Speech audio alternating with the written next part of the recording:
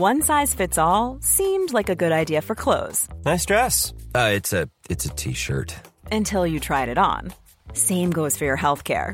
That's why United Healthcare offers a variety of flexible, budget-friendly coverage for medical, vision, dental, and more. So whether you're between jobs, coming off a parent's plan, or even missed open enrollment, you can find the plan that fits you best. Find out more about United Healthcare coverage at uh1.com. That's uh1.com. Many of us have those stubborn pounds that seem impossible to lose, no matter how good we eat or how hard we work out. My solution is PlushCare. PlushCare is a leading telehealth provider with doctors who are there for you day and night to partner with you in your weight loss journey. They can prescribe FDA-approved weight loss medications like Wegovy and Zepbound for those who qualify. Plus, they accept most insurance plans. To get started, visit plushcare.com/weightloss. That's plushcare.com/weightloss. There's never been a faster or easier way to start your weight loss journey than with PlushCare. PlushCare accepts most insurance plans and gives you online access to board-certified physicians who can prescribe FDA-approved weight loss medications like Wegovy and Zepbound for those who qualify. Take charge of your health and speak with a board-certified physician about a weight loss plan that's right for you. Get started today at plushcare.com/weightloss. That's plushcare.com/weightloss. plushcare.com/weightloss.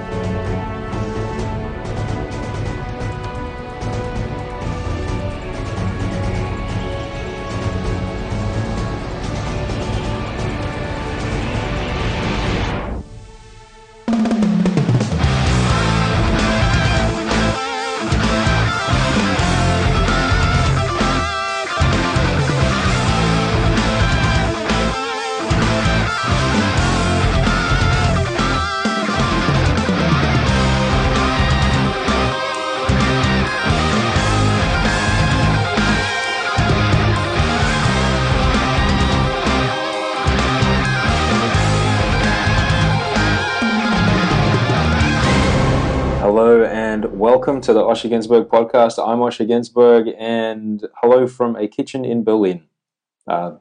Sorry about the audio quality. I'm traveling, but don't worry, the interview is slick. Today's guest is Imogen Bailey. Follow her on Twitter at Imogen, IMOGEN_Bailey, BAILEY. More about her in a moment. This is episode 51. If you're new, hello. There are 50 other episodes for you to check out. Quite the back catalogue. I hope you enjoy it. There's a lot going on there. Thank you very much to everybody that contributed a question to the anniversary show. Next week is my 52nd show, my 1-year anniversary of this show. Wouldn't have been here without you. So I want to do a Q&A with you. You've got until Thursday, Australia time. That's Wednesday in the US to get your question in. If I use your question on the show, I will send you a special something in the mail, an actual physical thing in the post. Yes, the mailbox. It's not just for bills. So please, ask me anything. Ask me anything. OsherGünsberg.com. Leave me a voicemail. There's a widget on the right of the page, or you can send me an email. Send osheremail@gmail.com. Hope your week's been good. I finished the first part of my school in Amsterdam, so I'm taking a few weeks to just kind of hang out in Europe, as you do. I'm in Berlin visiting family. It's superb to be here. I've actually got a long-lost cousin here. Yeah, I do. Someone that I only got to meet a few short years ago. And it's superb to hang out with her. She's awesome. She's played a very powerful role in my life. It certainly helps to have a cousin who studied psychology when you live with anxiety. She's very rational to talk to when my brain decides to be kind of creative with possible outcomes to situations. I'm sure you know what I'm talking about. Berlin, though, my goodness, what a city. What a city. The former drinker in me is a little sad that I discovered this place after I lost my drinking privileges. But the sober part of me is happy that I came here after I stopped drinking, because I reckon that if I came here when I was still partying, I don't think I ever would have made it out. I'm staying in the gay part of town, which is always the best part of any city, in my opinion. The food, the coffee, they're always great in the gay part of town. everyone's open-minded. No one cares what everyone else does, and as long as you don't cause harm to others, it's all good. It's pretty lovely. That and the latex bodysuits. Makes for interesting viewing. Speaking of covering up your body, not in latex, but in fabric, let me tell you about my guest today. This week I'm joined by Imogen Bailey. She is an Australian actress and activist who belongs to a rather special club in that she's been on both Neighbours and Home and Away. The equivalent, I guess, would be that if you're on The Bold and the Beautiful and Days of Our Lives at one point in your career. But she's much, much, much more than that. Imogen rocketed to fame when she leveraged her TV career, released a series of self-published calendars featuring her being really, really, really hot. Then there was a couple of years there when she was almost on every magazine cover ever, I think. However, at the same time, while she was doing all that, she was living with the family of her Lebanese Australian boyfriend, practicing an Islamic way of life, and even wearing a hijab. Very, very interesting story.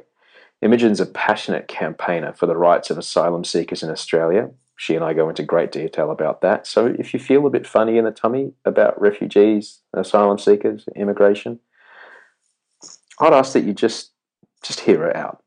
She raises some very interesting topics that might surprise you. You can follow Imogen on Twitter at Imogen, IMOGEN _Bailey, BAILEY.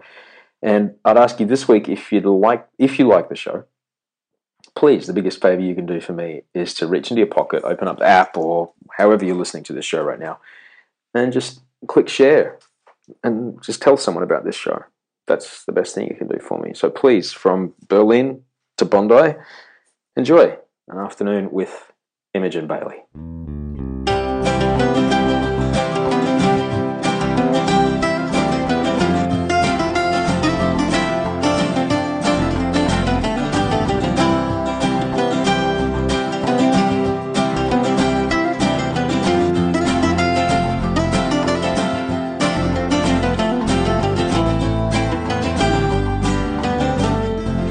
You had your screening last night, I thought. Mm-hmm.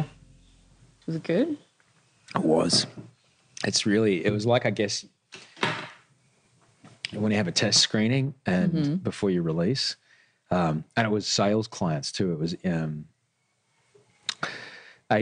sales agency people who are normally like folded arms and just like, I go to these all the time. I've done 2 today, but people were so excited, jumping off their chairs and squirming in their seats. And it was great. I watched it with Stephen Tate, who you would know. I haven't seen him for years.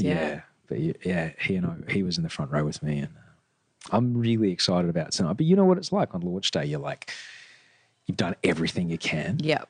I've done all the promo. There's shy of a few tweets tonight. There's nothing else I can do. Yeah. And my part in it is done, set in stone. When it's not live, you can't do anything about it. Yeah. You know? So you just have to sit and wait for the call at 8:25 in the morning when they have the numbers. They give you a call and say, here's where we were, here's where we went, this is what's happening. It's tricky. She'll be all right. Shall I shut that, or do you like the ambience? I don't mind. I kind of like the ambience of the Bondi afternoon. Hi, Imogen. Hi. How you feeling? I'm a bit nervous. Why are you nervous? Because I've listened to some of your podcasts and, people are really honest with you. You're very disarming. So I'm excited and nervous all at once. If you don't want me to leave anything in, I can cut it out. Yeah, that's fine. No, really. There's plenty of shows that I've aired that have had stuff cut out of them. People call me the next day and go, that thing, can you pull that out? Yeah. I'm like, yeah, okay. No. Because I'm not interested in stitching anyone up. I don't want to throw anybody under the bus. You know what? I'm at an age now where it's like I appreciate that I can be honest and appreciate that I'm in a really good place with everything. Yeah. My career and my personal life and whatever. So it's good. But it's like an excited, nervous. Like I don't know what I'm going to say. Well, I was just trying to think when the last time we met. I think it was I think was Nickelodeon. Like at a Like Kids' Choice you were- Awards or something? Yeah, yeah. Oh, I was insane back then. That was nuts. I'm better now. Yeah, I don't really Good. remember. I think I remember you came on Channel V. I think you had a single. Yeah, and you know what? I actually only remembered that because I remember meeting you at Nickelodeon, and then that Channel V must have been something that I just erased, that I wasn't that happy with. Okay. So I got rid of it. Uh-huh. And then I remembered the other day, and I was like, oh yeah, I think I remember like sitting on the steps being interviewed or something. Yeah. And they probably had me lip sync my, single at the time. It's okay. It's got to be done. Yeah. Oh, look, it was fun. Yeah. I had a ball with that. It's part of the. So we're going to talk about a lot of things today. Okay. We're here primarily to talk about the advocacy work you do for refugees and asylum seekers in our country, Australia. Though I think it would paint the picture for folks who listen around the world. I think it would be good to, paint the picture for folks outside of Australia about the kind of person that you are and how you came to be where you are. I, like many other Australian men, I think my first memory of you was, who's that girl with a calendar? Wow, yeah, that's We were at Channel V. I remember Andrew Mercado, who was the entertainment reporter at the time, said, "Oh, the girl from Home and Away's done a calendar. Check it out." And my eyeballs just went boing, just out on stalks, man. I was like 26, I think, 25. It's 2000. Well, I think the funny thing about that project is that I kind of had no contact with the outside world about modelling at that point. Like I was working with a photographer and I've only worked with, despite how many covers I've done, I've only worked with very few photographers because I am really shy. And, when I did that calendar project, that was kind of my idea with this photographer. We were like, let's do these, and they're really fantasy. Like one is me, several different versions of me on my own planet. And that was what I mean by before I had any contact with the outside world in modelling. It's like before I had anybody else's opinion on it, before I knew what it would mean to kind of, because to me, the stuff that I did then, that was like that was an expression, that was art. That was very different to doing magazine covers where, then everybody tells you what they think. Yeah. Yeah, boy. But that was, you'd already been on television at the time. You'd already been on Home and Away. Yeah, I'd been on, I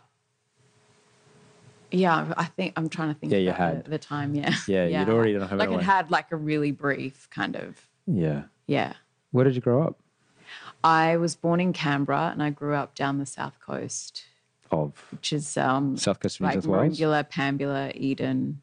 Yeah, south So coast of New South Wales. Canberra always strikes me as just like a big university campus Yeah, full of people who work government jobs. yeah.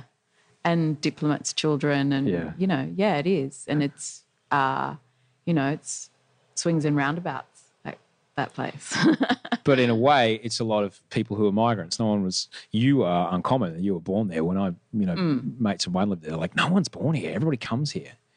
Yeah, I mean, it's kind of like LA where not very many people are from LA. Like it's rare to meet someone that's from there. So, you have people from all over the place. It was a good place to grow up. Yeah. And when did you move? Because it's 770 metres above sea level. It's cold. Very cold. It's cold. Yeah, And so not only is it bureaucracy and red tape, it's also just piss freezing and chilly mornings. Porn and fireworks. Porn and Kind of fireworks, what I worked back in the for. day, Yeah. back before the internet. That was the porn Yeah. and fireworks capital. When we were on tour with my band, we'd go through there and pick up porn and fireworks on VHS. Yeah, Yeah, but now this is a far gone time. it's a very different You time. just click on your phone and there it is. You used to have to go all the way to Canberra, my friends. Canberra, and then pretend you didn't have it when you crossed the border. Yeah. These are old times. So at what point did you go South Coast in New South Wales, like move from this some subarctic kind of tundra So to the beach? South Coast, I was there for primary school and first part of high school, and then I went back to Canberra. Uh-huh. Yeah. What was it like? I mean, that's a fairly idyllic part of the world, the South Coast of New South Beautiful. Wales. Yeah. It's like really dolphins and stuff beautiful. all every day, Yeah. and seabirds and untouched beaches. Yeah, and everyone surfs. And we lived we lived on this beautiful farm, which was up on a hill, but the actual farmhouse was the old Pambula Hospital. Huh. So my parents had like the maternity ward, and yeah, it was as their bedroom. Yeah, it was a really great place to grow up. I've been in those small towns, though. They can be a bit closed off at times. So did you notice anything like that when you were a kid? Yeah, I mean, yeah, they are like that. Everybody knows everybody else's business for sure. Yeah.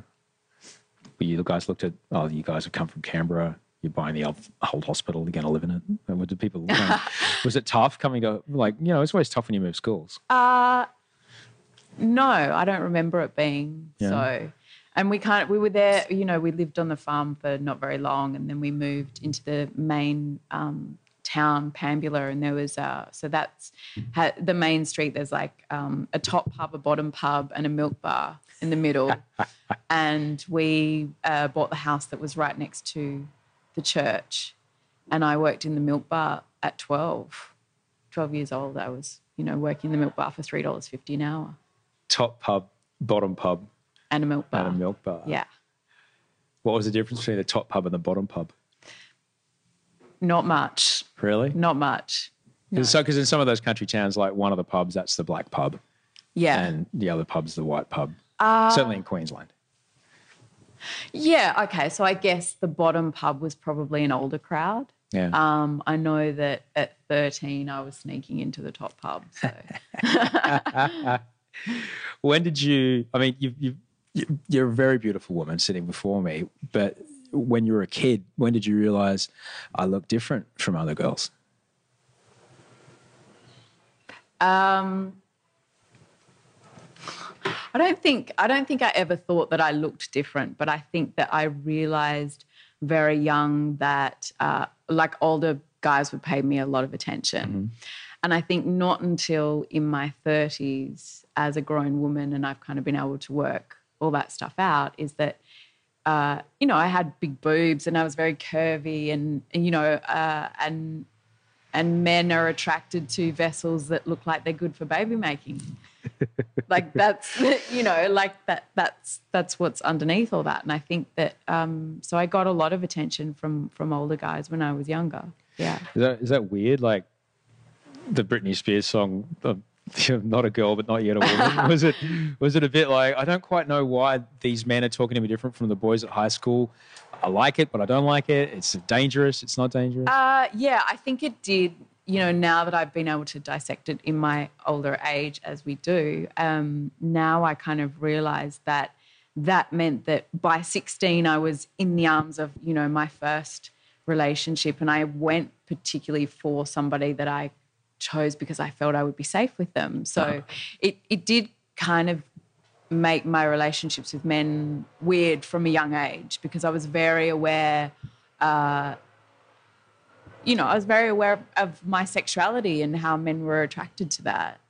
16? Was he older? Yes. What was that like? We were together for 8 years. Wow. So, it was interesting. It's interesting now looking back on it. Yeah. Yeah. He was like 10 years older than me. Bad boy. Right. Yeah. Hey, Mum, Dad, here's my boyfriend. How'd that work out? Yeah. Well, my parents weren't that happy with my first choice. And, he was Lebanese Muslim and very different family life to me, very different background. And, that's a whole another conversation. But or is it? I mean, that was I didn't know anybody who was Islamic growing up in Brisbane. Yeah. At all. Yeah.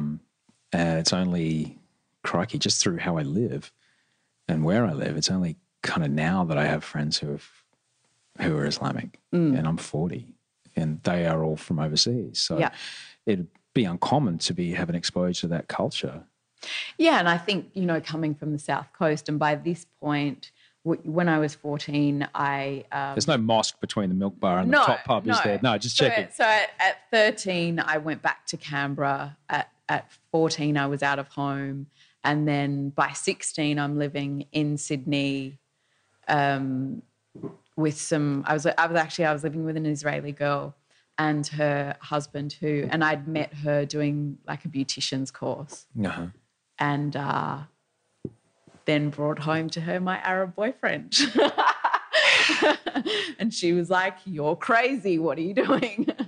So, yeah, that's funny to look back on now. Wow. That would have been between the first and second Intifada too. Yeah. Yeah. Wow. Heavy times. Yeah. Heavy times at the Bailey House. So then how, so you're living a bit of a double life then? I mean, were you living a double life at all? Not until later on. Yeah. I wasn't modelling or any, like when I was 16, I wasn't modelling. Were you still at school or had just gone like, I'm out of here? I did like part of year 10. I took a lot of days off. Why's that? Why did school not do it for you? I was bored. Yeah. It's just I would get bored. And I think because I had come from this small country town, getting lots of attention from older guys, you know, that meant that I also hung out with older girls as well. So I think because of that, being in high school then, yeah, I mean, I was bored. Yeah. I was ready to be out in the world, so I thought. And what was it like out in the world? Well, you know, and then I think that's how I ended up. I met Ahmed, and Ahmed became my world for 8 years. Yeah, right. Yeah. It was pretty much as far away as you can get. Yeah. From Canberra and small sea change town. Yeah. And I think now, you know, now that I'm older and I've been able to look at it, I think that there was some kind of protection in that, you know, the family situation. You know, I had moved out of home very young. And so for me, it was really nice to have this big family atmosphere. And I would do stuff with his mom, you know, we would bring in the washing and we would cook together, and I would hang out with his sisters. And, you know, in the Muslim culture, it is very much like men and women have, you know, they have times when they come together, but they have a lot of time when they do stuff on their own. And, you know, I really kind of found this beautiful place and the sisterhood there, and this, you know, really rich family life that I hadn't had, and loved that. So I look back on that time very fondly because of, you know, that experience. I had a similar experience when I first started, you know, dating my ex-wife is Israeli, and the craziest thing about the Middle East is that everything there is the three monotheistic religions. They're just honestly so close as far as traditions go. Yeah. They just have different names for things. People fast, holidays often can see, you know, around the same time. And there's very much, you know, tradition around eating and tradition around days of the week and tradition around observing days of rest and things like that. And I found just such comfort in the ritualization of family bonding. Yeah. That was like, oh, right, well, of course everyone's, you know, of course it's like this when you've got this instant community around you.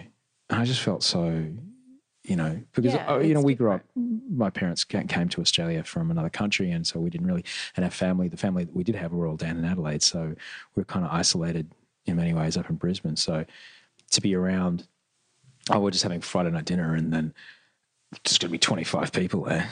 It just happens every Friday. Yeah. This is what we do. Yeah. It's pretty rad. Yeah, it's awesome. And just being involved in cooking food for that many people, and, you know, sitting down and eating is like an experience, and the care that, you know, we live in Australia. It's very much about your nuclear family, and sometimes not even that. And then, you know, in that situation, I was exposed to, you know, we take care of our cousin and our cousin and our cousin, and it's like community is good. Yeah. And I think that that's actually, you know, from that culture, it is actually something that Australians could take on as a good contribution. It sounds like the tiny blonde-haired white girl from the country was fairly well accepted. Oh, look, in the beginning, no, of course. Like my partner was the oldest boy, and it was, I don't know. I guess for her, yeah, it was probably her worst nightmare to bring home a blonde Australian girl. But also, I think she, they had fled war and they had come to Australia and they had built this life, and she was very much looking forward to this picture of what she always thought would happen for her son, which was to marry a Lebanese Muslim girl and have lots of children that would be her grandchildren. I don't hold that against her. That's a beautiful dream to have. And in the beginning, she was opposed to me, but in the end, when we broke up, she would call me and say, please come back to my son. So and he and I are still friends now and speak on occasion. I always ask him how his mum is. She became a second mother to me. Yeah, right. Yeah. Yeah. And so was it during that time that the acting thing started coming your way? Well, when I did Home and Away, I'd never done an acting course or anything. I just kind of I was doing promo work and I was doing, mucking around with having my photo taken and whatever. And then during that relationship towards the end, this is a little bit confessional, but so towards the end, and him and I have made peace about it now, so it's okay, I can talk about it, but he was unfaithful to me throughout that whole relationship, and I was kind of like, his good girl at home and whatever. And so the modelling really kind of started out to get back at him for that. And it was like, it was the worst possible thing that I could have done was to, pose in a bikini for him. And we've talked a lot about it now. And I'm very grateful for the path that I've had. And, I wouldn't be who I am today if I hadn't, gone down that path. But in comparison to other people's stories, it was, look, it's a bit of a negative way to get started in that industry, which was, up yours boyfriend and probably up yours dad a little bit as well. Is that why you've got that look in your eye in those photos?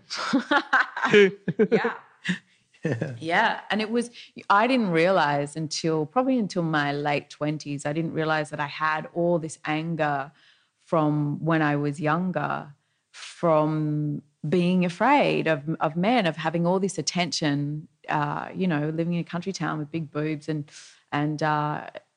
getting all that attention and not being mature enough or just not knowing how to deflect it or how to deal with it. And then the same, I guess, because I was in a relationship with this person that I really believed at 16. Like I really believed this is the man I'm going to marry. This is the man I'm going to have children with. And he would go out and I would be at home with his mum and his family. And it's like so the opposite to how an Australian girl of that age would how their life normally would be. They'd have boyfriends and whatever. And I was like, no, I'm here with this guy at 16 and I'm going to marry him and probably have 6 or 8 children to him. Which is, it's very different to the girl on magazine covers. Yeah. Totally different. And so the girl on the magazine cover would go home and start chopping up things in the kitchen. Yeah. Yeah. And folding, washing with his mum, and one of his sisters started teaching me Arabic, and it was, yeah. Did you start to explore the faith side of life there? I was reading the Quran, and I was very curious about it. And I think what I was drawn to was, especially was despite what people think, that women are treated very well. I think it's a matriarchal society. I feel differently about it to a lot of people, and I get in debates with people about it. But I I was treated very well, and I had the sisterhood, and it doesn't, the thing about Muslim women is it has nothing to do with what you look like. It's who you are on the inside. And I've worn a hijab before, and I actually really, for that experience, I think it's an experience that is, I don't know, it's enriching and it's worth exploring. So what was it like, that energy you spoke of, the energy you didn't know what to do with? What was it like when you wore the hijab and you're out and about and suddenly... it's totally different. And I wouldn't say like I had experimented with wearing it a couple of times only at that point, and not until I went and did go back, then did I wear it for a couple of weeks. But yeah, I mean, you get treated very differently. And of course, I think, I play my part in that as well. Like, we all use our sexuality as currency and what we look like as currency, whether we like it or not. It's there. Mm-hmm. And I think that as much as people were different to me, I was probably different to them as well. Right. But yeah, you're taken for who the person is inside, not what's going on the outside. And that I liked a lot. Betrayal is the worst, and to find out that you were cheated on must have been very, very tough. And to be, not only have to leave that relationship, but also leave the relationship with that extended family. It must have been quite lonely. Where did you go after that? I was still living in Sydney, and by then I'm kind of... Because you didn't say, by the sounds of things, it sounds like you didn't really have a social circle outside of this community. Not much, yeah. It's a lonely place to be. Afterwards, yeah, it was. And it was, I remember I got to a point where I had found out about somebody else, and I was like, this is it. Like, I have to make this choice now. I'm too smart and have been too stupid for too long to not say enough. And he has apologised to me, from a very deep place. It sounds like the two of you. Yeah, definitely. And he's now married and has 3 beautiful children. And I'm grateful the two of you have done that, because that's a lot of energy to carry through your life. Yeah. That kind of burden that it was never resolved. Yeah. Yeah, that's you're lucky to have that. Yeah, it's good. Because some people they define every relationship that comes after with that baggage. Yeah, but it took years. Like, it took until his wife was literally about to give birth to his child, and he called me out of the blue and said, "You know what? You're such a great person, and you deserve a great life, and I need to say this to you, and I'm so sorry." And we kind of went through the whole thing. And it wasn't until that point in that conversation that did I realize how much I had been carrying all of that, and how much my even with my my love-hate relationship with who Imogen on the magazines was and is, until we had that conversation. Like, I really made peace with so many things through that. So I'm glad that happened. Yeah. After the calendar we spoke of, things kind of did explode for you a bit. Yeah. It looked pretty quick that things started to really... Yeah, it was. It was really quick. I mean, and I had studied marketing. So I was in this place of, there's one part of me going, this is not a good idea. This is not who I am. This is not who I want to be. And there was this other part of me going, I'm so hurt and betrayed right now, and what is the best revenge? The best revenge is success. And I knew how to connect all the dots. I knew how to brand myself. I knew, nobody, I guess, except the only other person that was back then that was doing that kind of branding was Annalise Brackensack. So we had, I hope I've said her name right.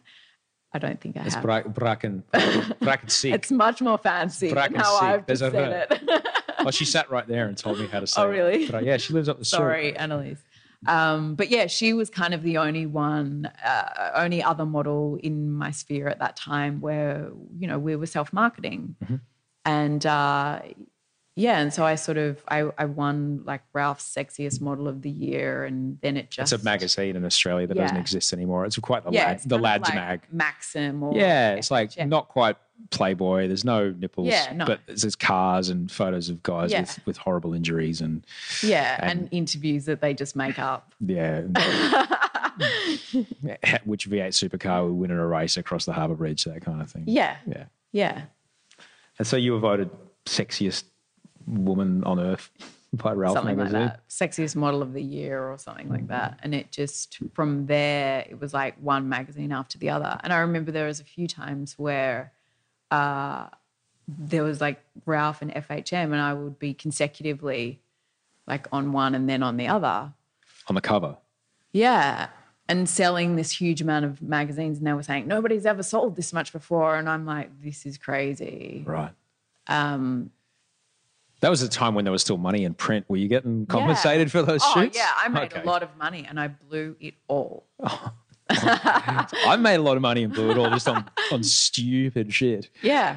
Just dumb stuff that was totally driven by ego. Like shit like, I don't fly in the back of the plane. I fly in the front of the plane.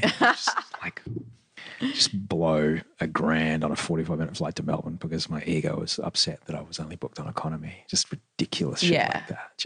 I blew, money on a few business class flights to London. Yeah. Just a bit further down the track, but yeah. Oh yeah, mate. Me and Qantas. we are, mate. But that's where it goes, man. Particularly when I was, back when I was still drinking, I was just like, shit was a good idea. I'm totally going to do that. Just swipe it on a credit card and go. And interestingly, like a lot of my friends that are in the entertainment industry have a similar story. Mm-hmm. And I think that there's an emptiness and an unhappiness that comes with, like there's some awesome stuff about it. But there's also, I think it creates holes in people and they try to fill that with spending the money. And I definitely did do that. Right. Yeah. So... if I earned that kind of money now, it would not happen again. Just saying that, universe. Oh man! So by the grace of God and the power of the universe and whatever else holds true, I came out of unemployment to be on The Bachelor. So no one gets a second shot at the title. It came out of nowhere, and I've got to thank a network executive, Stephen Tate. I tell him all the time, I was like, "You gave me a career twice. Yeah, he gave me Idol and he gave me this, and this time around, I'm like." I'm, shopping in the budget aisle. I'm just going to be a little more careful. Flying in the back of the plane. Yeah. Oh, yeah. Sorry, I'm making noise over here. That's all right. So it sounds like things started to take you further afield than Sydney. Like you started to travel overseas a bit at this point.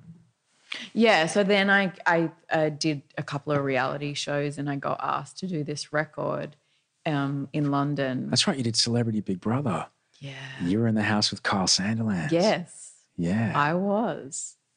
What was that like? Well, nobody kind of really knew. I mean, some people did, but nobody kind of really knew who he was then. And dare I say this, I think he was a much nicer person then. He's a nice guy. He is a nice guy. And one thing I will say about him is he is somebody who... He said, even back then, he was like, I'm going to have a house in Hollywood. I'm going to do this. I'm going to do that. It's going to look exactly like this. And I look at what he's done now and it is exactly what he had painted. And one thing about his personality, from what I know of him from back then was he doesn't take no for an answer. Yeah. And he doesn't let anybody say, no, you can't. Yeah. Which, absolutely. Is great. And he doesn't waste money. I remember the funniest line he ever told me. We were in Cairns, we were shooting Idol, and we were talking about, I don't know, taking a flight here or having a holiday. And he goes, "No, mate, I don't spend money. I buy things that make money." Yeah, that sounds. That's nice. I like that, Kyle. Good action, brother. Yeah. So I do remember one thing about being in that. I went to that Big Brother house. Up on Dreamworld on the Gold Coast, I think the second year of Idol. And it was while housemates were in there. Mm-hmm. And I remember the person that was taking us around said, I can't remember his name, Zoltan or something like that. He had a name that started with a Z, Zaylan or something like this. And they said, you can't look at them too long through the mirror because they know you're there. They can't see you, but they'll turn around and look. Yeah, yeah. And they said, especially him. So don't look at him. I'm like, bullshit. Sure enough, I looked. Yeah. And within 5 seconds, he turned around and made direct eye contact with me. Yeah. Now, he's looking into a mirror. Yeah. But he turned around and he saw it. Did you feel? Yeah, you do. You do. And it's like, because who else was in there? Kimberly Cooper. Dylan was in there. Yeah. Anthony Mundine. Awesome. And Sarah Marie. And Sarah Marie and I became, best friends. She's still one of my best friends. We've lived together. She's an awesome being. And, it was such a surreal experience. And it was soon after that when we met. Yeah. When you had as every actress who is a cover model, it's important that you put the pop single out. You got to do it. You got to do it. You got to do it.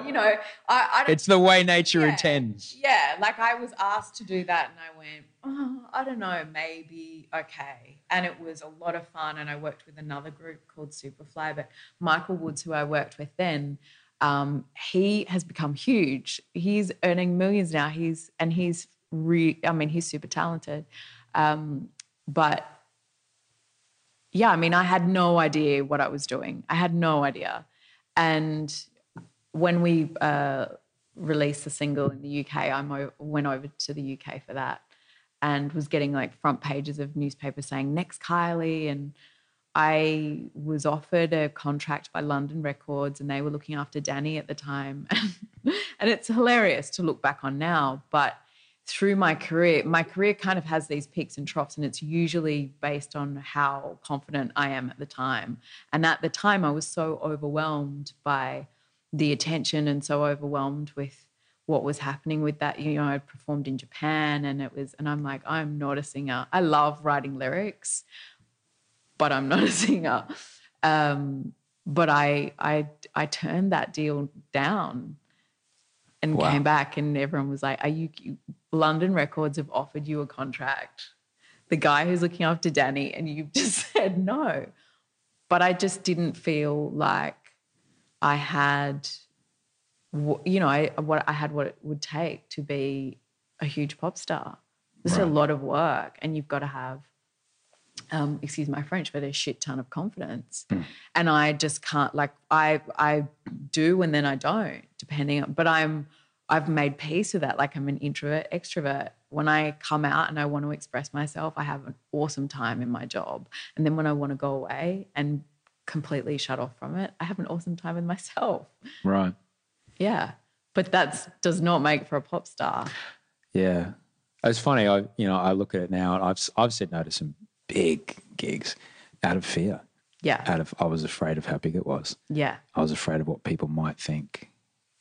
Yeah. And I look at it now, I'm like, how did I say no to that? I would have worked for 15 straight years if I'd done that. Oh, yeah. And I would never worried about cash at all. Yeah. But at the time, I was just afraid. And Yeah, I'm talking shows that are still on air now. Yeah. Yeah, I've done it quite a few times. And I think I was already being accepted as that. Like, I was getting the publicity and I was doing, but it's you've got to have this passion and the love for the game as well. And I just didn't. I wanted to express myself.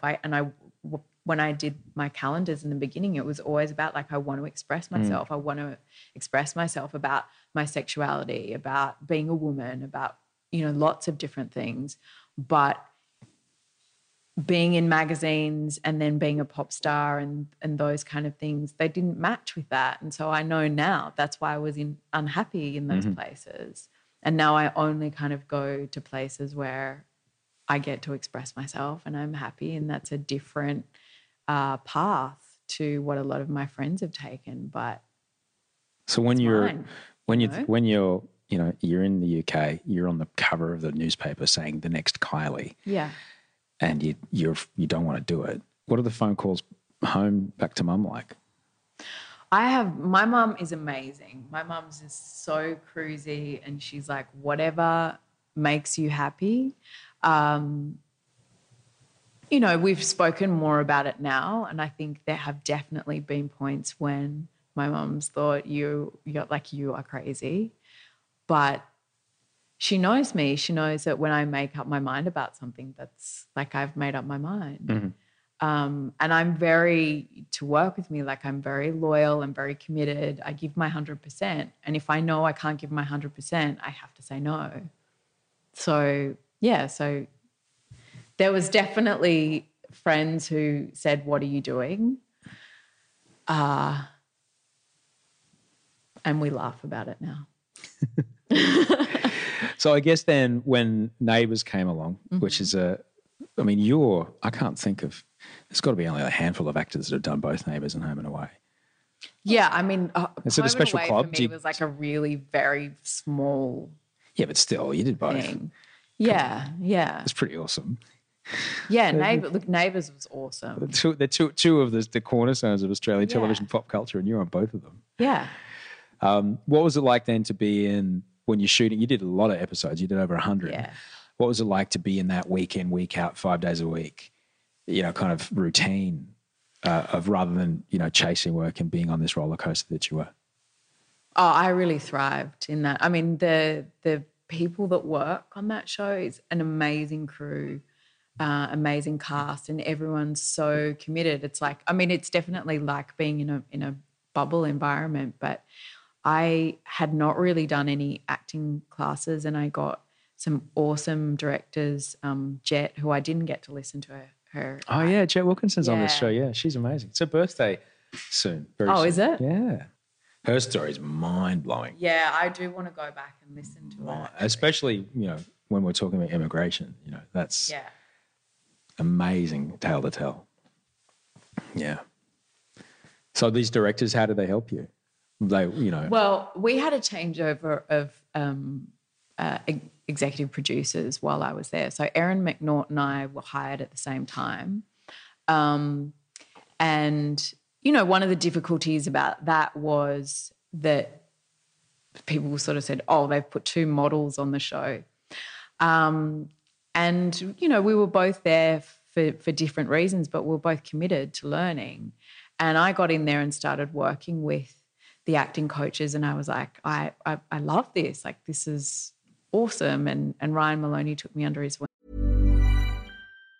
Ever catch yourself eating the same flavorless dinner 3 days in a row? Dreaming of something better? Well, HelloFresh is your guilt-free dream come true, baby. It's me, Keke Palmer. Let's wake up those taste buds with hot, juicy pecan-crusted chicken or garlic butter shrimp scampi. Hello Fresh. Stop dreaming of all the delicious possibilities and dig in at HelloFresh.com. Let's get this dinner party started. Hey, it's Ryan Reynolds, and I'm here with Keith, co-star of my upcoming film, If, only in theaters May 17th. Do you want to tell people the big news? All right, I'll do it. Sign up now and you'll get unlimited for $15 a month and 6 months of Paramount Plus Essential Plan on us. MintMobile.com/switch. Upfront payment of $45 equivalent to $15 per month. Unlimited over 40 gigabytes per month. Face lower speeds. Videos at 480p. Active Mint customers by 531.24 get 6 months of Paramount Plus Essential Plan. Auto renews after 6 months. Offer ends May 31st, 2024. Separate Paramount Plus registration required. Terms and conditions apply if rated PG.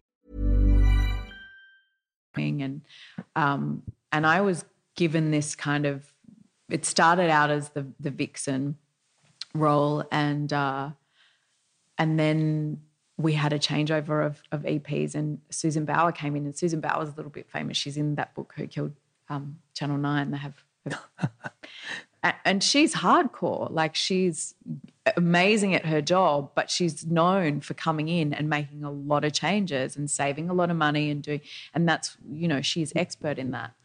And I was contracted for 3 years, and she came in, I think it was like 6 weeks after I'd been there, or maybe a couple of months.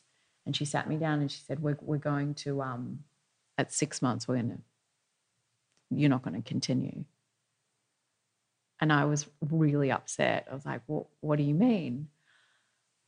And she kind of didn't go into detail. And then, you know, on those shows, there's always a little bit of politics. And I heard, you know, kind of rumours that she had said she didn't want models on the show. And that was the best thing that I could have ever had whispered in my ear, because that meant that I was like, okay, I'm going to have to prove you wrong now. They talk about short man syndrome. I've got a little bit of petite woman syndrome in that you tell me I can't do something and I have to do it. And my storyline went into Nicola West, who I played, was completely crazy. And, you know, some really tricky stuff, even for an experienced actor. And I just went for it. So much so that at the end, Susan took me to lunch and she said, you know, I respect you for what you did. And it was amazing. Congratulations. I can't wait to see what you do next. And that was really sweet that happened. Well, she still let you go. Yeah, they had already written me out. Oh, right. So it already has to happen. Yeah. But it was great to have, like, that was an amazing learning curve. And then I also had, you know, I had stuff written in magazines where, you know, as an actor, you don't like to look at that stuff, but the stuff from the beginning is sometimes cool to look at that. And I had stuff where they were saying, you know, who would have thought a model or a reality TV person would have put in such a layered performance. And it's like, it's Neighbours. But, you know, it was a taste for something that I fell in love with. Yeah. And where did that take you? So from there I went to London to promote Neighbours and did a little bit of work there. And then I came back to Sydney and started working with this amazing acting coach, this little old lady, Annie Swan, in her house, who taught me everything about music, about colour, about all this stuff that I, as somebody who hadn't been to acting school, I didn't know any of this. And she gave me life education. And then she said, okay, you're going to go to New York and you're going to work with Larry Moss because he's amazing. I went, okay. And I'd only ever been overseas for work before. I'd never been, you know, for anything but. So I went to New York and I started working with Larry Moss, who teaches like Leonardo DiCaprio and, you know, he's a big deal and he's amazing. And I'm guessing you don't just call up Larry. You got to get him. No, you got to get in there, you know. And I've worked with him now for 4 years and he's incredible.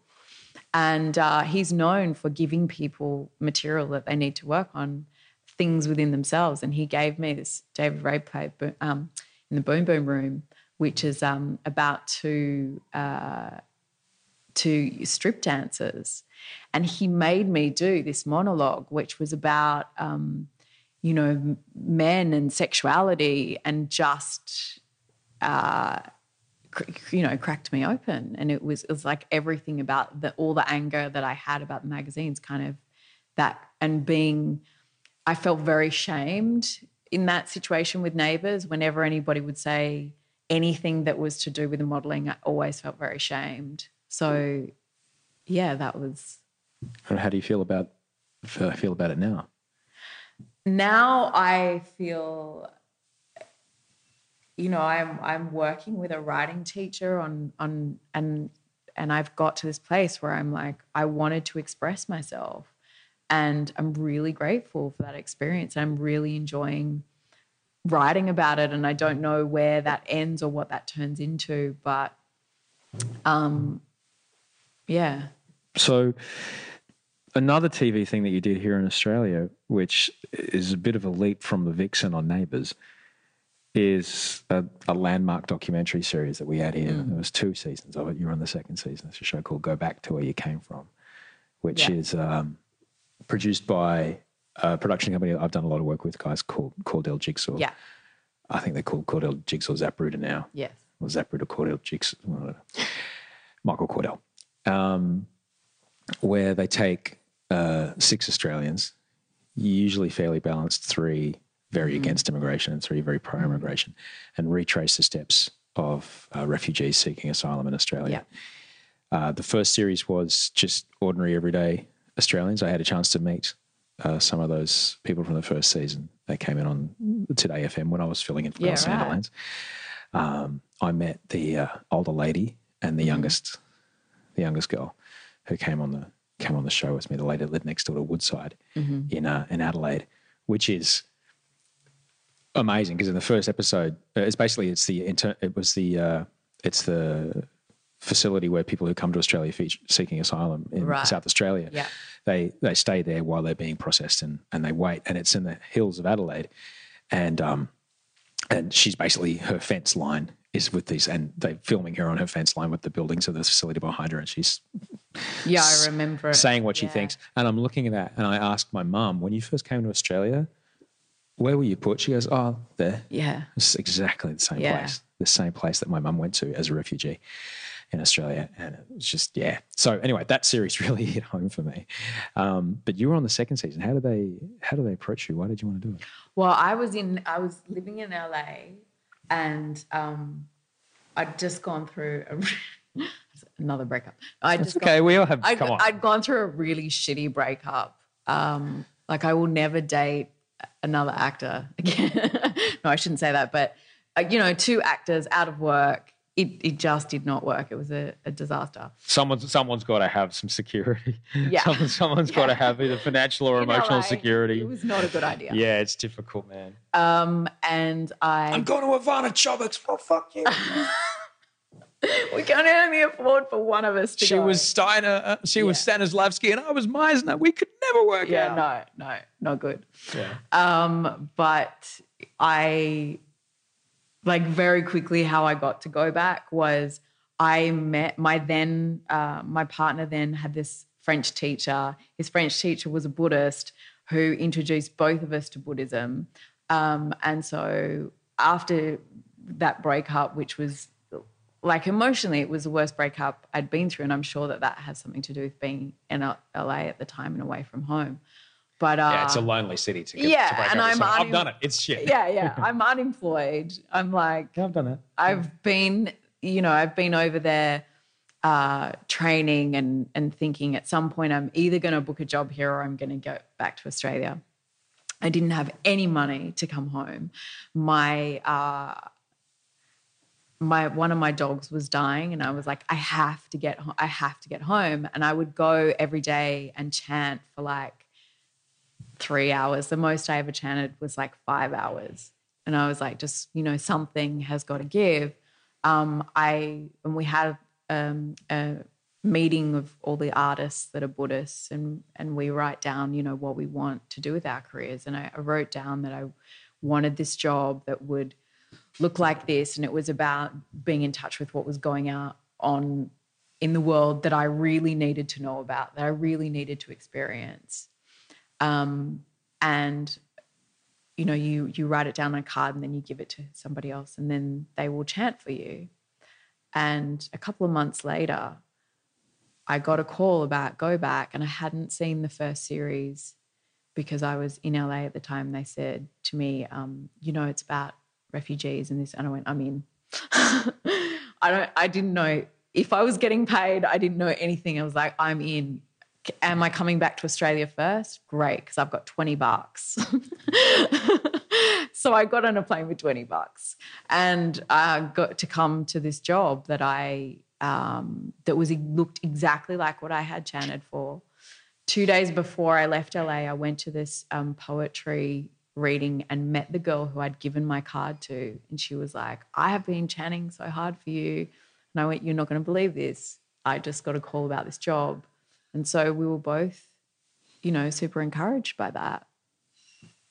And so you get back to Australia, and obviously you know what the show is by now. Yeah. They sent me the first series, and I watched it with my mum, and I was like, oh my goodness, what have I got myself into? I don't know about this. I was scared. This is intense. Yeah. And I think the thing what strikes me the most about that series is it doesn't glorify one side or the other. It just basically says this is the experience of these people. Yeah. Not anything else. This is a human journey of these human beings. Let's go and talk to them. Let's go live with them. It's a show starts with the people who are, for the folks who haven't seen it, it starts with the people who are on the show. They go and live in, people who've already come to Australia, they go and live in their houses with them. Mm-hmm. And then the group splits in two, and you went to Africa, correct? Yeah. Yeah. So I end up in Mogadishu, which at the time is the most dangerous city in the world. The one place where I said jokingly to my mum, they won't send us to Mogadishu. And they did. Yeah. That was crazy. Yeah. Yeah. I never, ever want to be that close to men with guns ever again. It was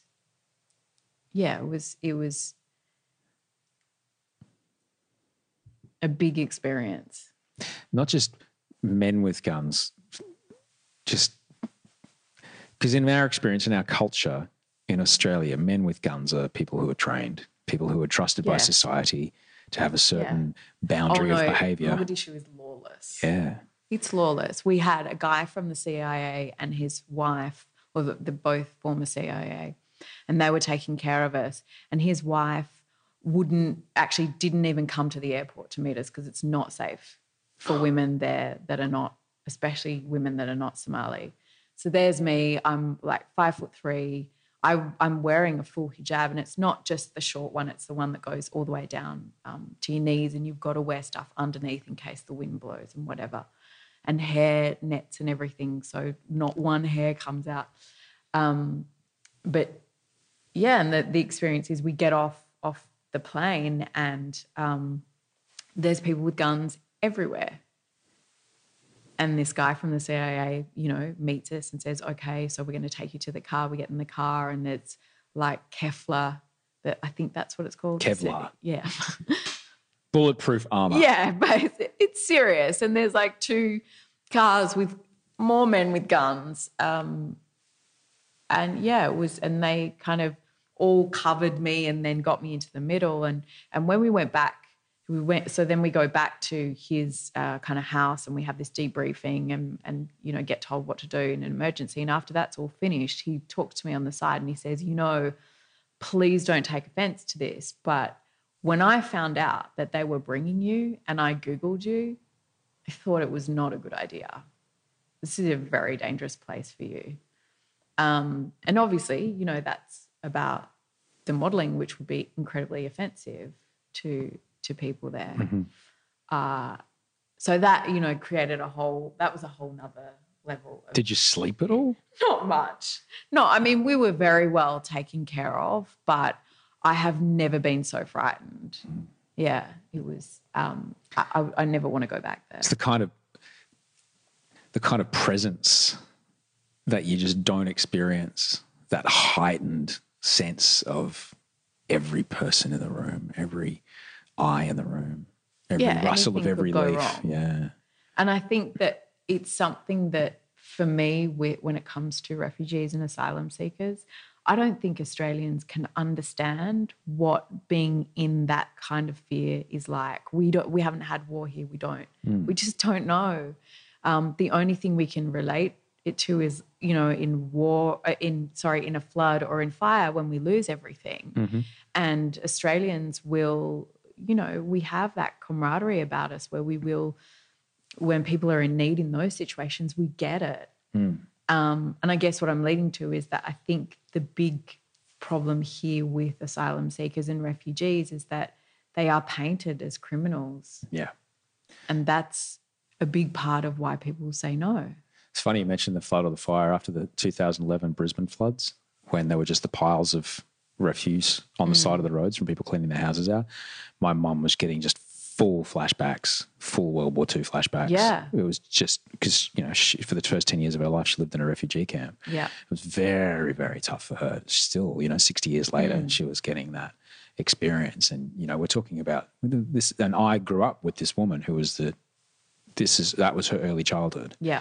Was living in these, it wasn't the kind of thing you saw in Mogadishu, that's for sure. It was, Adelaide, but still they lived 5 to a room. And, and certainly when she was in Germany and Lithuania before that, coming down through Austria and stuff like that, it's just like really traumatic stuff for a kid.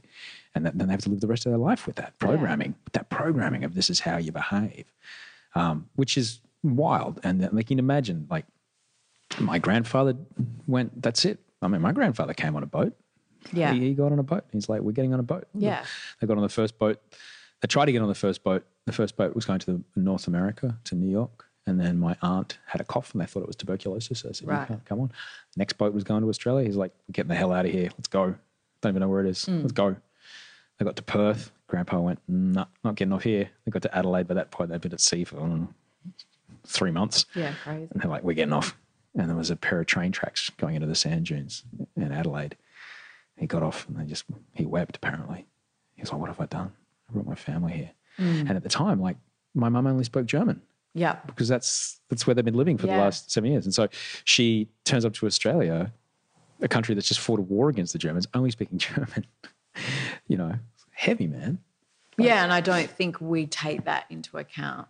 That it's people that are coming here in those kind of situations, they love their country just as much as we love ours. And would they choose to leave? Like, that's, for me, is always something that's interesting is, you know, you talk to asylum seekers or refugees and the love that they have for their country, and then they have that for Australia as well. But it's like we just don't even, we don't explore their stories enough. You talked about the story that people are criminal. I remember the day, August 25th, 2000, I became an Australian citizen. So Oh, wow. Yeah, I'm an immigrant. And I'm white, so no one minds. I became an Australian citizen. I went to work that day, and I remember my floor manager saying to me, he said, who else was in the room? I said, it was me and some Malaysians and some Indonesians and some Filipinos. Any other white guys? No. He goes, yeah. They'll be going straight to Centrelink the moment they get that certificate that you just got. I'm like, hang on a second. What? Like, that was his complete narrative, was that people were coming to get a Centrelink check. And I thought, no, that's not the people I just saw. Well, but that's what we're told, and that's what we're fed from the government, right? Is that story that we've been fed for so long. And we don't hear enough about, or we don't hear about positive solutions. We don't hear about how, you know, our country was built on migration. Our country is built on migration. Indigenous Australians laugh at us when it comes to this issue because we all came by boat, right? So, but we have workforces at the moment that don't have enough skilled people. We have nurses that could use some help. We have people that are coming here that have skills that we could utilise to inject into our industry and end up creating more jobs for Australians. But we never hear any talk about anything like that because that doesn't win votes and that's not on anybody's agenda. And I think right now, the environment that we're in right now, it's asylum seekers and refugees are used as that thing that the government says that they have control of. It's that thing that they can say to us, you're afraid of this, we can protect you from it.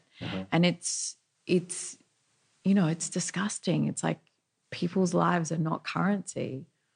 That changes every election though. That thing, it's interesting you say that every election campaign is driven on that. Here's something to be afraid of. Here's how we can protect you from it. It was the GST. It was Labor raising some tax and your mortgage might go up. It was, what was the other thing? Workplace reform. Yeah. And the last two, I'll stop the boats. Yeah. Oh my God, man. But the interesting thing is that with asylum seekers and refugees is that people's opinions actually over, I was part of a talk for one of the unis in Canberra, and they had this really interesting guy give a talk who works with statistics, and he was like, over the last 12 years, they combined all these stats and people's opinions actually don't change. It doesn't matter who's in, their opinion actually doesn't change. But where Australians stand is that we are all for humanitarian rights. We're all for helping people in need. But if they've broken the law, then we will not give them a fair go. So, what he's saying is that the package that is given to Australians, that as soon as we say they're coming by boat, they're breaking the law, then it is in our nature to say, well, no, we don't want somebody here that's going to break the law, which is interesting considering that, white Australia is convicts. Right. How do you...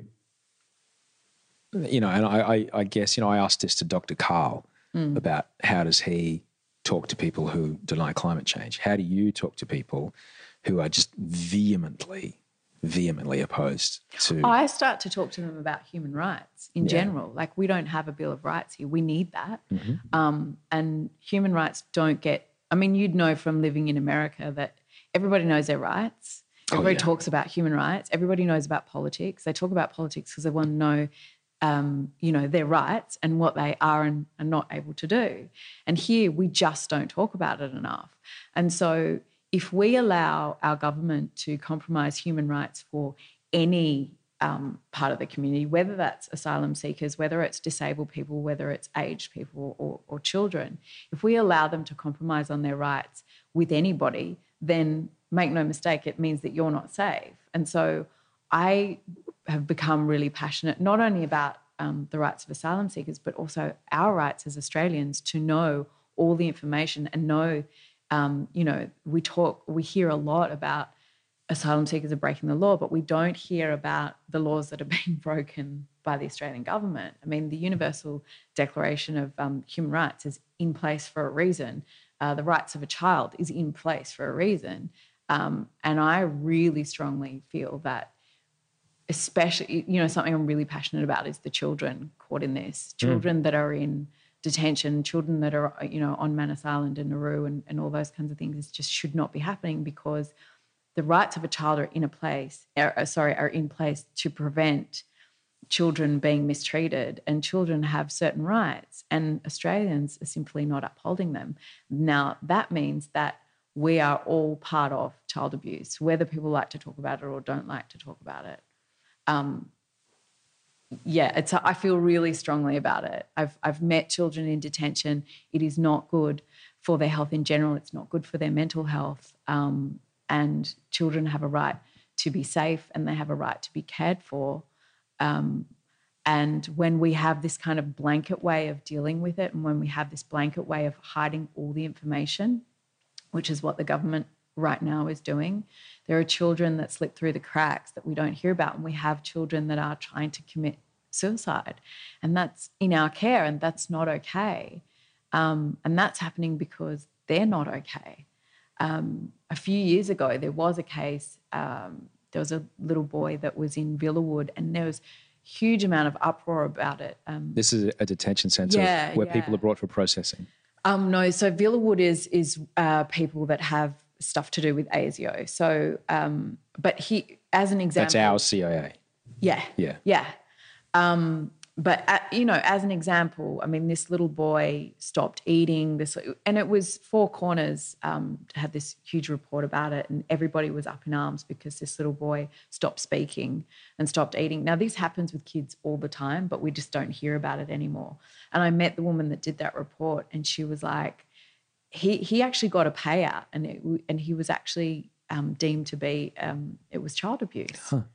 And this happens all the time, but we no longer speak about it. And when I met her and we spoke about that case, and she was so sad, I wish I could remember her name right now, but she was so sad about the fact that we're in a worse position now, and we have more children that are in that situation and that are not being taken care of, and we're also not hearing about them, because right now we have this, our immigration minister who says, we don't need to give any information, because if we do, we're giving information to people smugglers, and it is the biggest load of bullshit ever.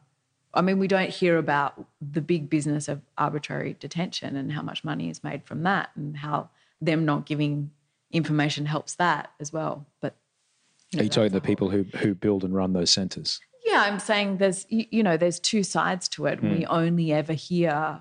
and we have been for 30 or 40 years, but we only ever hear the negative when it comes to asylum seekers and refugees. So what about, I mean, at a radio station that I used to work at, they had a name for the average listener, and they called her Betty Blacktown, which is she's the average Australian. She lives in a suburb of Sydney called Blacktown. She has 2 kids. She has a husband. She might work part-time. She's got busy things to do. She gets her news from watching mainstream morning television and a little bit of maybe she catches a a newspaper in the day, a tabloid. Maybe she listens to a bit of talkback radio, and maybe she watches a little bit of the 6 o'clock news and the current affairs show after that. But that's how she gets her news. Mm-hmm. So you're saying that her view is formed entirely by the opinions that she gets through those news sources. Yeah. How do you open the batting? How do you talk to someone asylum like that? seekers need to be able to tell their stories because we have. No, I'm talking about you. Like, how do you say you encounter this woman and she's upset at you? How do you talk about that with her? I usually find that the first thing is the fact that it's not illegal to seek asylum. Whether you come by boat, whether you come by plane, it's not illegal. You have to be processed. The tool of asylum is there for a reason, and we want it to be there because if, touch wood, hopefully nothing ever happens here in Australia. War, maybe we can't comprehend, but what if it's an environmental issue that means that we might have to seek asylum? I would like that in place for my children. So we need to uphold it. But usually as soon as we have that first conversation about the fact that seeking asylum is actually not breaking the law, it's a whole different conversation. But you're saying that the narrative is that these people who come by a boat are illegal. Yeah, I think there's so much focus put on that. Who called them illegal first? Well, it's been happening for 30 or 40 years, but I think John Howard, when he did that speech, when he was like, we will decide who will come here and we will do that was really a big turning point. When people started going, and and I've had debates with friends of mine who I consider to be really educated, and really open-minded, who have said to me outright, like, no, refugees and asylum seekers, they're breaking the law. And we don't, we just don't get the education. We don't get told what the difference is between an asylum seeker and a refugee. We don't get told enough about our own human rights. And so why would we be concerned with those of others, And I guess that's why I really feel strongly about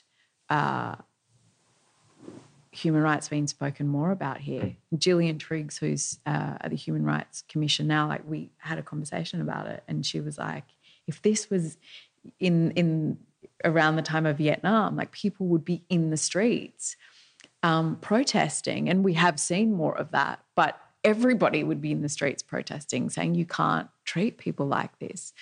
And it's a human story. It's about compassion. It's about, I saw this really great cartoon which was of a boat and coming into Australia, and someone who's on the shore in Australia says, "Where are you from?" And the people in the boat say, "Planet Earth." It's like, we're all human. We have to take care of each other, and we know what's wrong and we know what's right. And treating people, mistreating people is actually not an Australian way. What are the common arguments against folks who are trying to come here, people who are trying to come here? What are the common arguments against them that are complete misconceptions besides they are illegal? Well, I think that one of, like, they're coming here to get the dole and, coming here to use up our resources and whatever. I think that's a huge, huge one. All the asylum seekers and refugees that I've met are incredibly hardworking, and all are so grateful to be safe that they want to get straight in and start contributing to our system. I mean, if you're in America, straight away you're able to work, and you're not able to work if you're not proved to be a refugee. But from day one, when you're there, you're able to start contributing, and I think that's really important. And I think here, what at the moment, we have these visa situations where people can't work and people can't go to school. I went to an English graduation for one of my refugee friends, and I watched the Australian teacher stand up and cry in front of everybody about how since Abbott's gotten in, she's had to turn people away. And, for them, they're seeing people that are hungry for learning and hungry to learn the language so they can be a part of our community. And I don't think we talk about that enough. We're just not hearing the positive stories. What about the idea that people say they're economic refugees? I think it's a load of crap. I think it's a really good spin. I think that, look, I think it's human nature is to go where you have the best life possible. Human nature is to take care of your children. And I think that we have a lot of generalizations when we talk about people that are supposedly, economic migrants. It's that just because you have money does not mean that you are not under threat of persecution. It's two totally different things. One thing that really gets on my goat is when people will say, well, what about, how do they have enough money to send their son on that boat from Afghanistan? Okay, if I was in that situation and my brother was the first person that I knew was going to be under threat and probably killed, I would borrow money from every single person that I know. I would sell everything that I had to get my brother on a boat, on a plane, on a train, anyway out of there. And I have yet to meet an Australian that having that conversation that they haven't said, yeah, you know what, you're right, I would too. Right. But it's just, I guess it's just easy to have the simple, nah, don't like it. It's just easy to have that as an opinion. Yeah, and I think that they can move on and, carry on with watching some UFC. Yeah. Or whatever it is they want to watch. And there's also, look, White Australia policy still exists. Right. And it's in our culture, whether we like to talk about it or not. And it is interesting if you ask people that are very extreme on their opinions, and I did this kind of tour 10 days, 10 towns, 10,000 hot potatoes, and we did it in country towns in Australia, and we had some really heated discussions and really extreme opinions.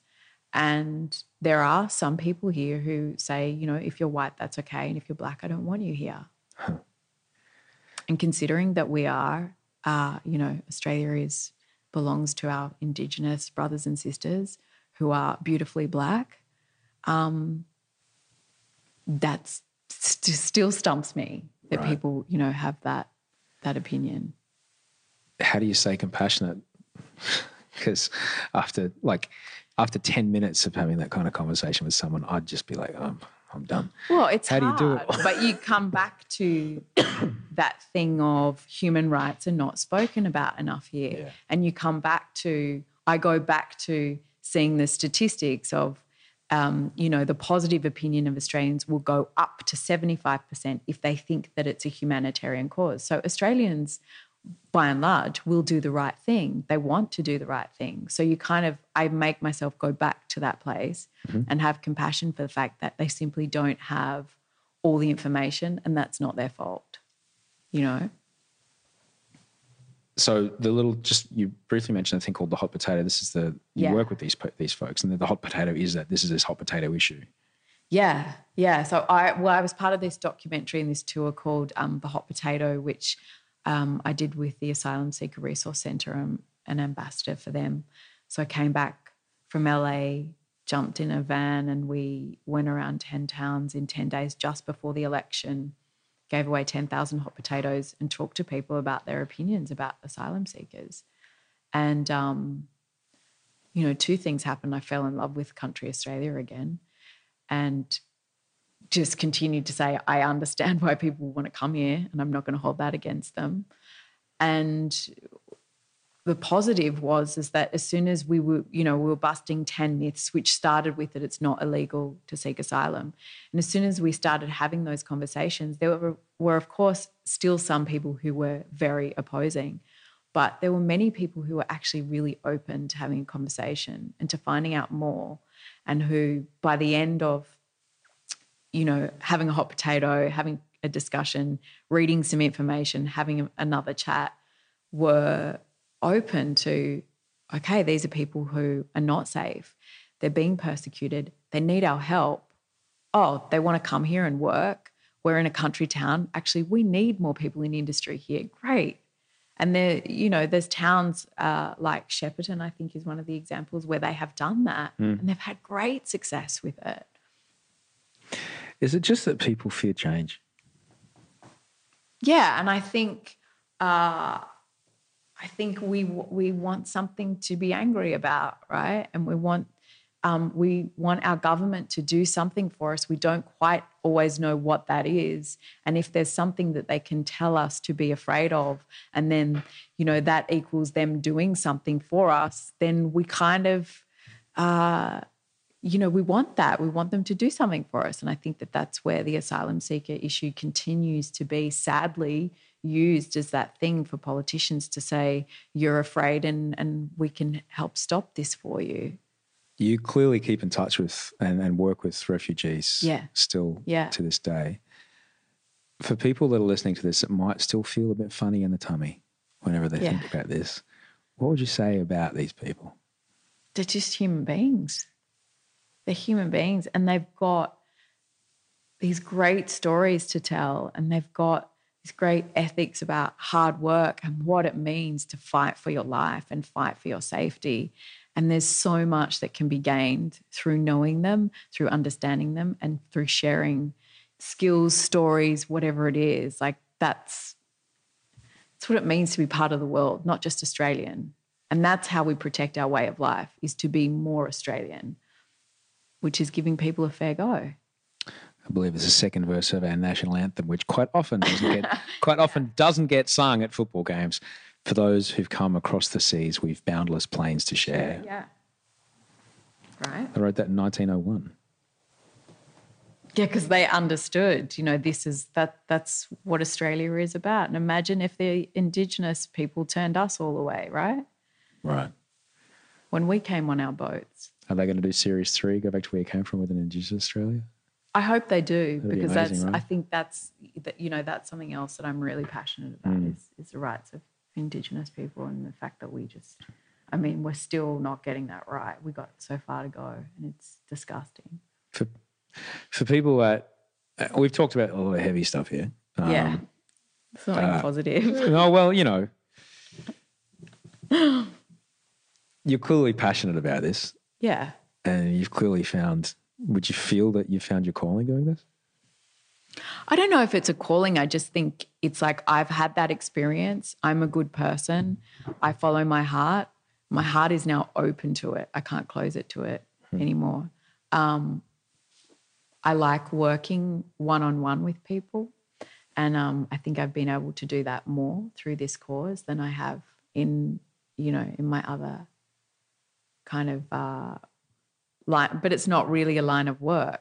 However, I have just trained to be a doula, which is a non-medical birth support person.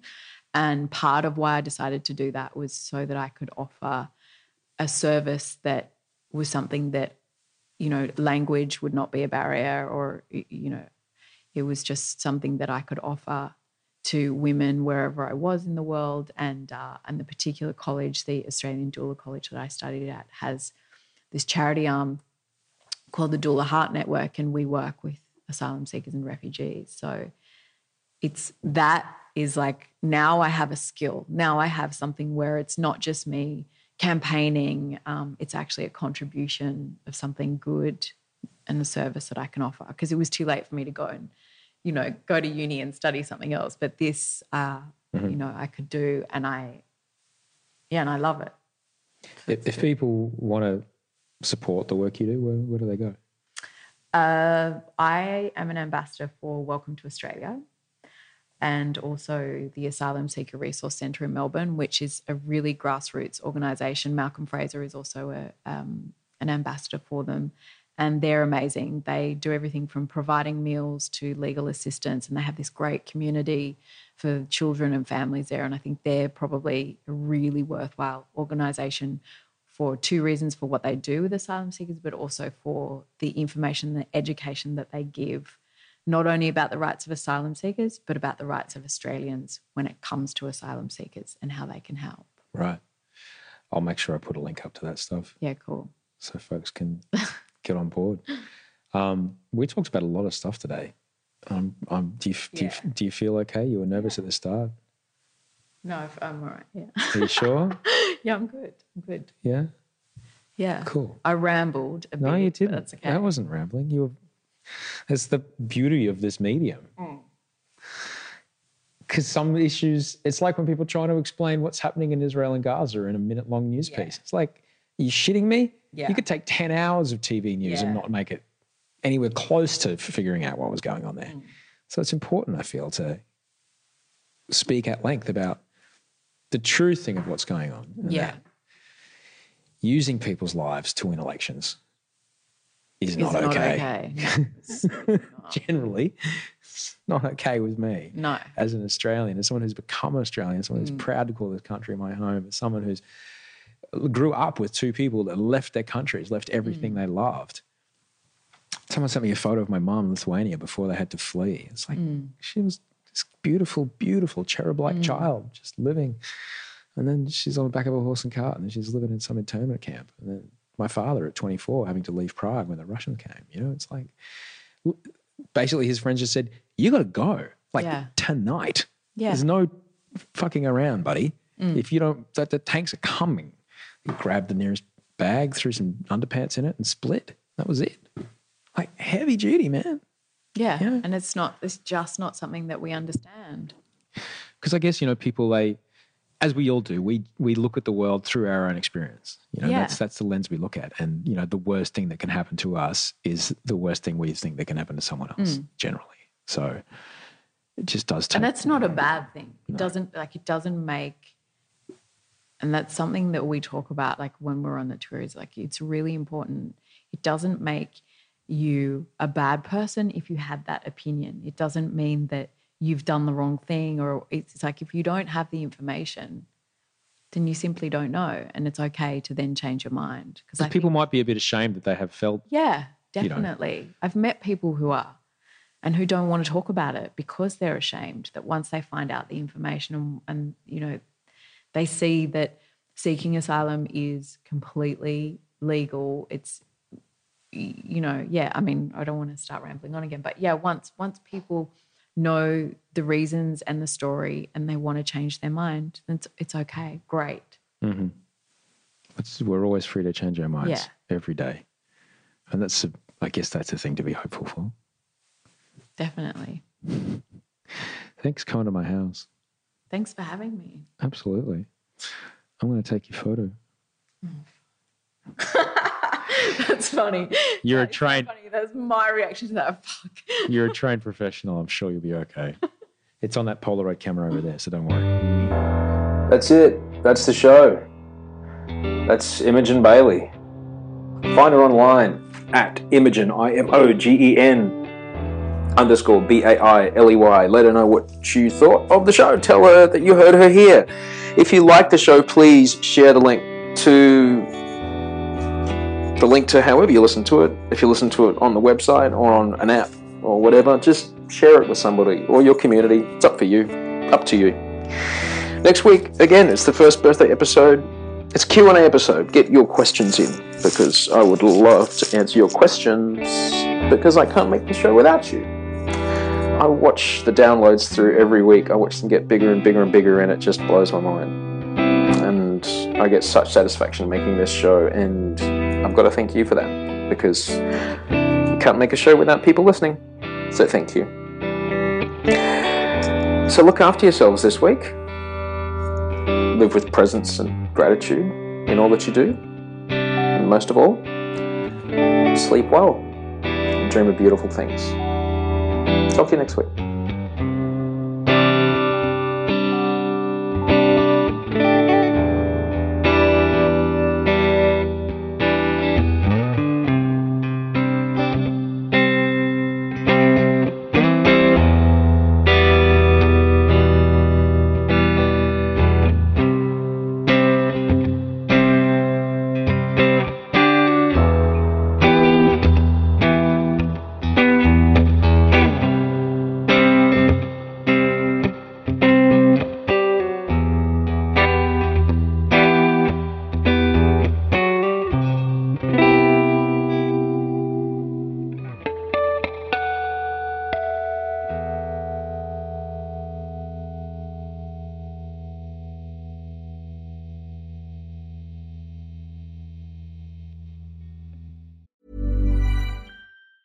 Planning for your next trip?